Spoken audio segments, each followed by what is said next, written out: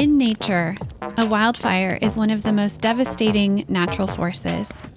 It burns hot and fast and leaves little behind but ash and char.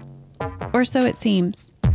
Very soon after the fire passes through the forest, life returns. Shrubs and weeds that clog the forest floor have burned away, leaving space for new trees, grasses, and flowers to emerge and flourish. Habitats are created, bringing new insects, birds, reptiles, and mammals. A cancer diagnosis can feel like a wildfire, our bodies becoming this new, fire-clarified landscape. For some, cancer changes utterly everything. For others, cancer brings greater clarity and purpose. And some of us are still searching for what life after a cancer diagnosis will look like. Welcome to The Burn. We are exploring stories of life and transformation following a breast cancer diagnosis. I'm April Stearns, the founder and editor of Wildfire Magazine and the host of this podcast. Are you on my email list yet? The Wildfire newsletter is a great place to get all the wildfire-related goods, from details and photos of podcast guests to how to take advantage of my free writing workshops. Each week here on the podcast, we hear stories pulled straight from the pages of Wildfire Magazine. Maybe you've been thinking about submitting your own story. I hope this podcast is inspiring you to write and to share. My newsletter is a great place to get submission guidelines and issue details for upcoming themes of our magazine. I publish every other month on themes that help us dive into what survivorship means and looks like. The newsletter is also where I share deeply personal stories from my own 10 years in Cancerland. Recently, I told a story using the prompt, "What remains when the facts are gone?" So pop over to wildfirecommunity.org to add your name and email to the list to become a Wildfire Insider today. All right, here we go with today's episode. Friendship is born at the moment when one person says to another, "What? You too? I thought I was the only one." This quote comes from the author of The Lion, the Witch, and the Wardrobe, C.S. Lewis. I thought I was the only one. Today, I'm bringing you a story of the intense friendship born out of a shared cancer experience. My guest today is returning to The Burn for the second time. She's only our second repeat guest so far, but once you hear her story, you'll know why. Denise Archer has a knack for telling it like it is, telling cancer like it is. Today, she's giving us a warm seat at the table with her and her cancer friends. Denise is a sewist, a writer, and a school bus driver in her first year. Denise was diagnosed at 45 with stage 2 triple-negative breast cancer. She began sewing for herself at 15 and continues today to learn how to adjust sewing patterns and clothing to fit her new post-treatment body. Denise lives with her husband and teenage son in Portland, Oregon. Hey, Denise, welcome to The Burn. Hey, so happy to be back, April. Yeah, so nice to have you. So today you are here to read a piece that you wrote for our 2019 social issue. Your story is called Dynamite for the Dinner Table. And for those of you listening, stay to the end for a writing prompt inspired by today's story. All right, Denise, I'll let you take it away. All right. Every month, we stake our claim around the wooden circular table, a comfort for thousands of past and future elbows. It comes with a matching set of heavy wooden chairs, the seats and armrests polished to a shine from all the people who've passed through them. Our hands wrap around warm mugs of coffee or tea. Often there are little white plates with baked goods poised on top. We talk about life, vacations, bucket lists, loved ones, anything on our mind, really. My husband was curious if I would get tattooed nipples on my foobs, Serena says. I don't care if he's creeped out by them. We respond unfazed. I'm scheduled to have sex with my husband next Wednesday, Skye says at a later coffee. She just had her uterus removed. Gallons of lube is all you need, I say. My vag is as dry as my arm. Jen's hurts, to the point of needing a special numbing cream before sex. But doesn't that numb your partner's schlong, a few of us wonder? She says no, but I doubt she'd give it up even if it did. At another coffee, Emily chats about the electrolysis done to her chin. Apparently, menopause caused her to grow a beard. She could join a circus. We all talk about how we're practically bald down there, and with few hairs on our pits and brows, but the once soft, delicate features around our jawline and mouth is another matter. Menopause made your pubes migrate to your face, I say. We all laugh, and my voice cracks and ends in cackles. Thank you for this too, menopause. I've talked with my doctor, and I've reviewed my finances, Mindy announces at the table one day. I'm retiring next month. We all cheer, even though we know what this means. Mindy's lazy cancer is doing its job. Haley has already retired. She was a teacher, but now she's living her best life with her 2 young daughters, husband, and her mother, who's also her best friend. We envy Haley's relationship with her mom. Jen can't sit with us every time because she owns the coffee shop and is sometimes short an employee. But on this day, Jen's at the table reviewing a stack of paperwork nested in a manila folder. I lean in, curious. I'm trying to figure out when my cancer will return, Jen says. We're both squinting at a tiny graph, so small all I can see is fuzzy lines. Fucking chemo killed my eyesight, I say, and slide readers onto my face. Jen's prognosis for a recurrence seems to increase every year she's alive, so that by year 5, she has a 60% chance of making it. Jen had been flung from an initial stage 4 diagnosis to stage 3 and has landed back at 3.5 on the cancer meter because the entire tract of lymph nodes along her arm was involved. By contrast, Sky has the best chance. She caught her cancer at stage 0, and she didn't mess around, just cut him off and went flat, no filigree about it. She says it took her 3 slices of pizza to get over what she had done to her body. My life is definitely better since I had cancer, Emily says. This from Emily, who is still jacked up on antidepressants to stop the incessant tears. Becca and I nod in agreement. It sounds crazy, Queen Cancer anointing us with a better life, but there's a seize-the-day awareness that the 3 of us cannot give up. We like the high. I know the rest would disagree, perhaps even call it cheap thrills and a big steaming pile of horseshit. Becca finally gets her deep flap reconstruction after a year of wearing her expander. She has to return for a final touch-up surgery and ends up being squeezed into a black compression catsuit for weeks after. I imagine her walking around her kitchen with a sponge in her hand when she should be carrying a whip. I met Becca after a friend sent me a text. I know someone who was just diagnosed with breast cancer. Can you talk to her? Serena and Jen came by the same way. Mindy had seen my bald head at the elementary school graduation and reached out. Becca invited Emily. Haley was brought in by another friend who joined our group for a short while before she found a job. And an old college buddy connected me to Sky, who had already gone through what I was just about to get into. I'm scheduled to be interviewed for a podcast about sewing through cancer. Everyone gives me unanimous consent to share details of their experiences, and I'm both stunned and moved by their trust. Haley insists that I use her full name. Okay, Haley Ray. Sky too. All right, Sky labeled. My stomach roils under the weight of this responsibility. I don't believe I can do my friends justice. Rewind to the year before when everything still felt innocent. Sky goes underground. After missing her second coffee in a row, I receive a text. They found multiple tumors in my liver. I have a year to live. What? Stage 0 Sky. The next 2 days are an explosion of texts shot back and forth and across the group. I love you, Sky. We love you. More news is shared. It's worse than they thought. I have months, maybe weeks. Then weeks turn to days when Sky descends into liver failure and is too floppy to lift her head up from the hospital bed. We love you, Sky. We love you. We love you. We love you. We meet at Jen's coffee shop, sit down wide-eyed and speechless. The table holds the weight of 14 elbows. Becca's face is a silent stream of tears. Jen's sobbing isn't so quiet. We decide to make Sky a dyeing shawl out of silk with our names embroidered on it, and for 2 days, my tireless fingers work on the embroidery. I go to bed at midnight and wake up early, hoping it isn't too late. But Sky's insurance finally approves an infusion of Herceptin, and just like that, she perks up. The next 9 months are rough as Sky slogs through chemo, radiation to the brain, and physical therapy. 14 months later, she's still here, taking pictures at her son's football games and watching her daughter do homework in the kitchen. If there was a choice, perhaps some of us would be the ones underneath the bleachers taking long drags of cigarettes while the world above us cheers at the illuminated field. But we didn't get that choice, so we huddle close together, the cold, damp ground beneath our feet, and pass that cigarette between us. Inhale, inhale, inhale. The relief of an exhale is a myth, you see. We inhale the worries and fears, inhale the guilt, inhale our lost dreams and the lies we speak that everything's okay.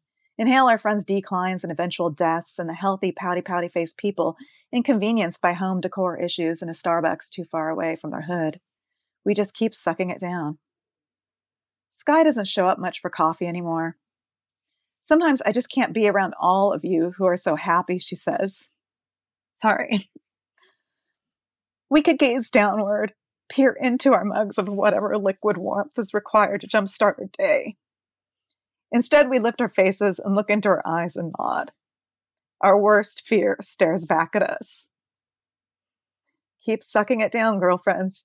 You're mistaken if you think you're in a line. You're stuck in a circle, and that cigarette ringed with pink lipstick will keep coming back to you.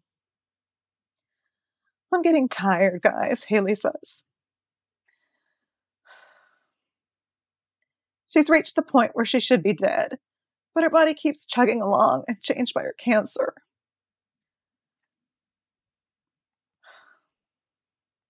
I wonder if Haley, Mindy, and Sky recognize that they're the ones who'll most likely have grandchildren named after them. And then this. A week ago, Haley's mom dies from a routine surgery.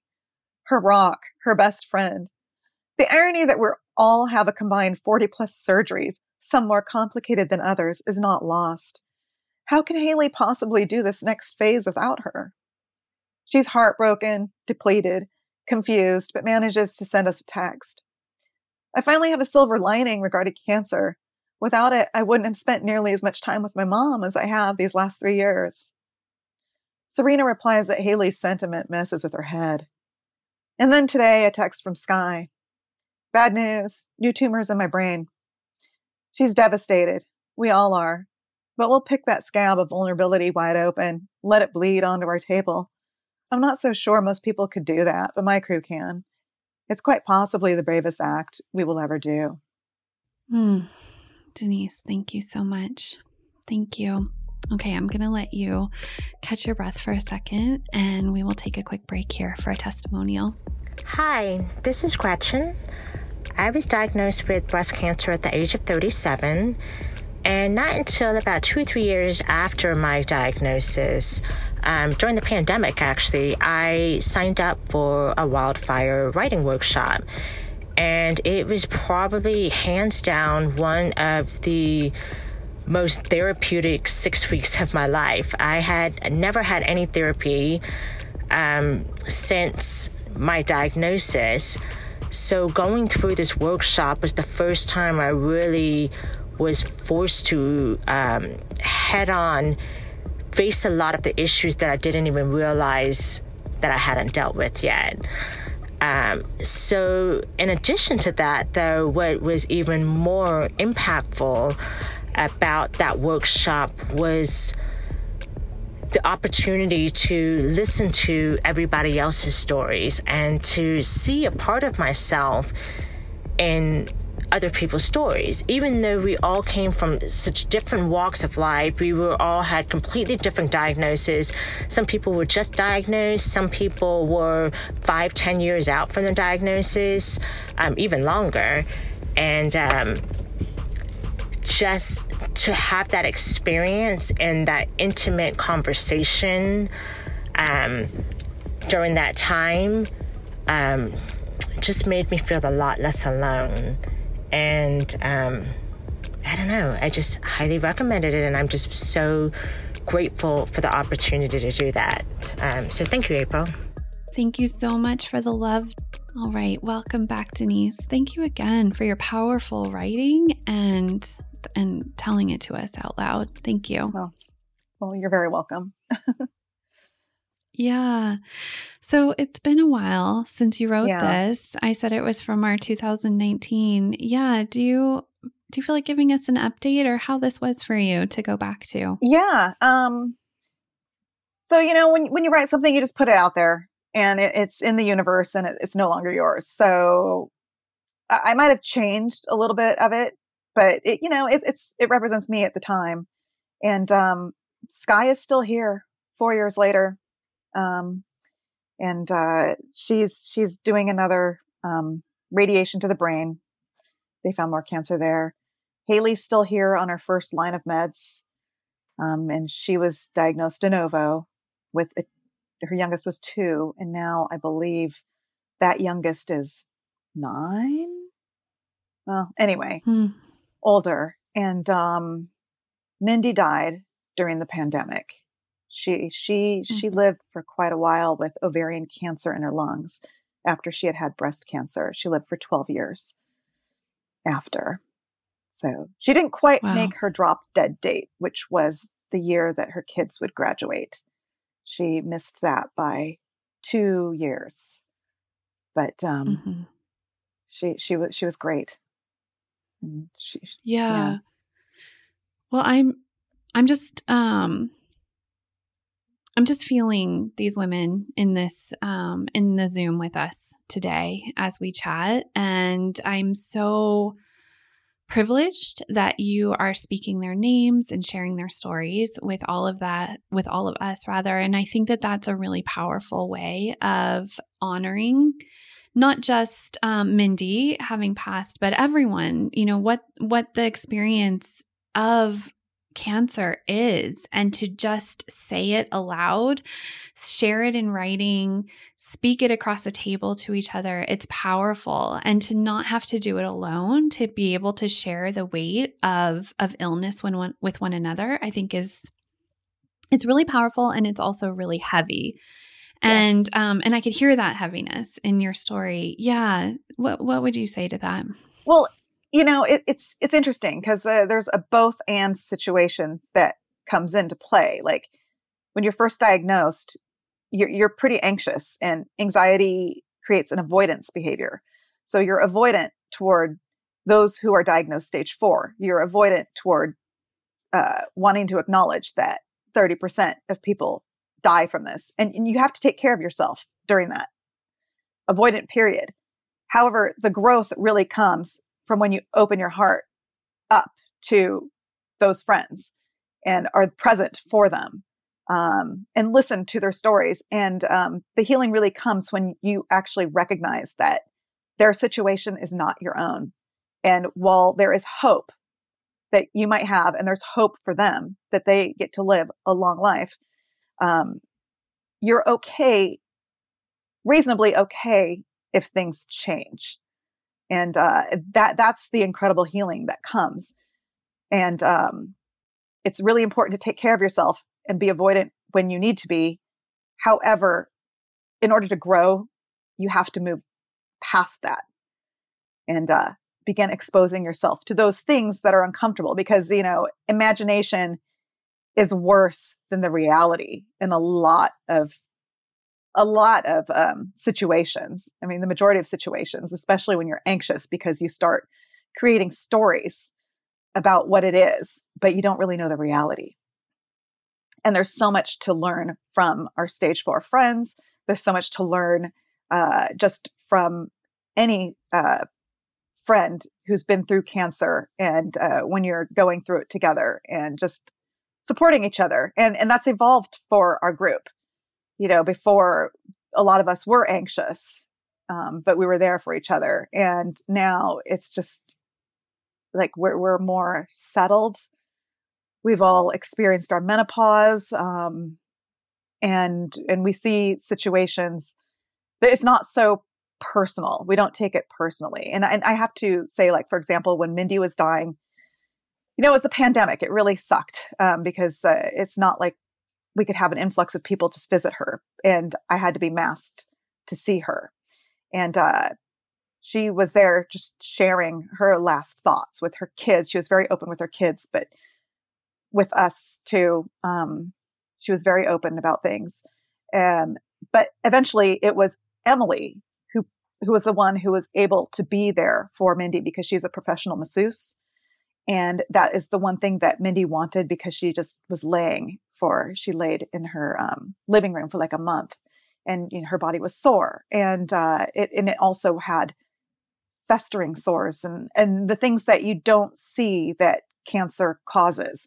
And Emily was still on antidepressants from her cancer diagnosis, but her family would call on her because Mindy needed massages, and she would show up every single time for Mindy and just love on her, and just give her those massages that she needed, even though she was seeing some really horrible things that a dying body does, that, in this culture we don't really talk about, or we just tend to avoid it.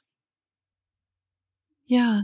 You're right. We do tend to avoid it. And I think you're also right that there is a gift in that when you're able and willing to show up for a friend in that way. It's not all bad and scary. It's a gift. And I'm thinking about in your piece, you shared about a dyeing shawl that you all began to create for Sky. And I'm thinking about this honoring, in Emily honoring Mindy's body and in this creation of something to wrap around your friends. Can you talk a little bit about that? Maybe literally the shawl. I would love to know more, but also just in this metaphoric, like wrapping yourselves around each other. Mm-hmm. Yeah, it was very symbolic. It was going to be like a hug for her. And, things just moved so fast within a week. We thought, oh, crap, she's got a year to live. Whoa, that's so fast. And then it was just like months. And then it was like, I was texting with Sky and then I'd text the group. And it was like, what the hell? She only has days, and we all met at the coffee shop, and just to get together just so that we could process what was going on. And, people were crying and stuff. But I was like, okay, so I've got this idea that we could do for her because this is a really scary time for her. I mean, she didn't have much to process, all of a sudden it was like, boom, she was not only stage 4, but then just within a week, she was given like days to live. And honestly, and I have to say this, as social responsibility, that was Kaiser that did that to her, that tracked her and refused to give her Herceptin. And they had to go to another hospital to get a note from an oncologist to say, infuse her. She is not on the hospice dying track. So that's what they had done. And also it's important really quickly just to say that insurance, and I think this has happened with Kaiser as well, like with Emily, is they do not give their bilateral mastectomy patients a pain pump. And that's the 3-day pain pump that happens. And nurses have said that there's a visible difference between women who receive that and those who don't. And you need to advocate for yourself and with your insurance to get that 3-day pain pump. It's just lidocaine. That's all it is. And it makes a huge difference in your recovery those first 3 days. And Emily was crying for 3 days and she felt like her chest was on fire. And that is reprehensible. But anyway, so this was Kaiser. And I have to say that she would be dead if she hadn't, and her husband hadn't tried to advocate and go outside of the system. So they infused her with Herceptin and she revived. But in between that time, I was embroidering this shawl with all of our names. I had gotten the silk. We got back together because I wanted to make it nice and soft and silky for her and something beautiful. And we all wrote our names on there. And I think Jen wrote, like drew a coffee cup or whatever. And then I embroidered on it. And it took me maybe 24 hours with little sleep. But then it was just like I zoomed it over to Sky's house. And her husband said that made her feel really, really good during this whole process. Of course, now she can't look at it. She put it in a box with all the stuff, but that's not the point. The point is that it was there for her the moment that she needed it. And because we didn't know what was going to happen. And, now it's in a box with things that she just can't look at because that was just a horrible time. And we all understand that. Yeah, of course. Yeah. Oh my goodness. Yeah. Well, I'm thinking about, the box of things that you can't look at. And it's making me think too about how sometimes we aren't sure if we want to stay in these friendships, because of the heaviness. And I hear of people saying like, I need to take a break from the community, or I need, I have to get off social media, or I can't hear the stories. And for me, I can't not, I have to stay in it because I get so much, heaviness, but also so much just appreciation and awe for these fellow people going through this, and also who else understands what I've been through. So I stay. But I wonder for you, Denise, like, do you have moments where you want to pull out of your friendship group or out of the community, or what keeps you in Cancerland? Yeah, no, these are my people. We've been through a lot together. And so that's how the friendship was created, and that's how it stays. And the pandemic is really trying to do a good job of tearing us apart in some ways. But we text occasionally, and we've met outside Jen's coffee shop. And I think things are getting better. But, we have some friends who their immune systems aren't that great. And so we have to recognize that as well. It's just, if everybody's real, and it's all good. And, for a while, Sky is just like, I can't hang around you guys right now. But I mean, she's also back. I mean, she's never left. So. Yeah.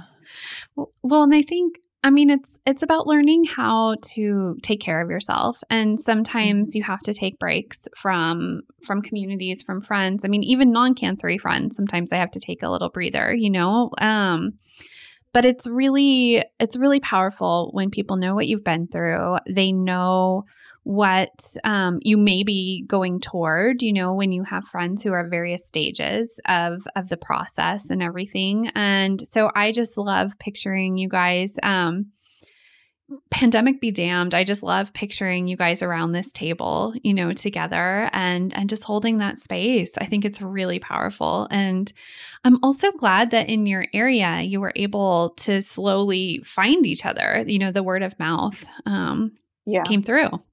Yeah.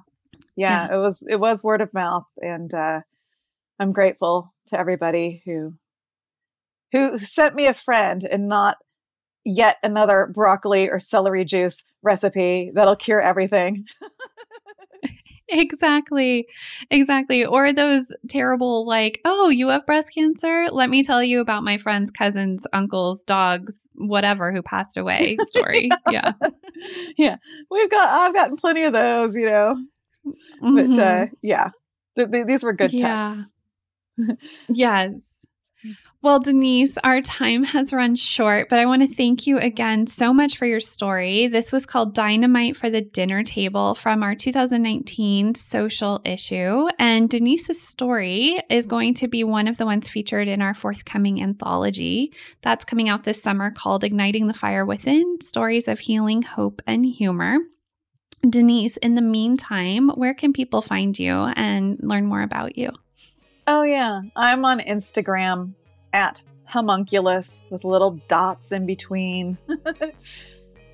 So that's where perfect. You can find we me. will. Yeah, we'll link to it, and people can see your sewing creations. It's always so fun to follow. Yeah, and the bus driving that's going on right now. Exactly. Yes, we'll have to have you on to tell a bus driving story one of these days as well. Sure. All right. Thanks again, Denise. I am April Stearns. You've been listening to The Burn. The Burn's a production of Wildfire Magazine, where we share breast cancer stories from young women like you've never read or heard before. We also strive to inspire you to write your story like you've never written it before. Stay to the end for a writing prompt inspired by today's chat. Our producer is Bill Smith of Shoe Production, and our production assistant is Monica Haro. Want more on the life-changing transformation to be had from telling your breast cancer stories? Visit wildfirecommunity.org to find a copy of the issue shared in today's episode, to find our now 36 issues in the Wildfire archives, and to take a writing workshop with me. There's no place on the planet like a wildfire writing workshop, and I want you to experience it for yourself. Discover how to write your way back to yourself, write your way to reclaiming your body and your story, and don't forget to sign up for that email list. All right, here is your writing prompt. Set your timer for 8 minutes, write without stopping. The prompt is, friendship is. I want you to think about what friendship means to you today. I don't just mean generically, I mean for you specifically. What does friendship and love look like in your life right now? 8 minutes, write without stopping, see what needs to come out, where it will take you. Happy writing. Thanks for listening. Until next time, take good care.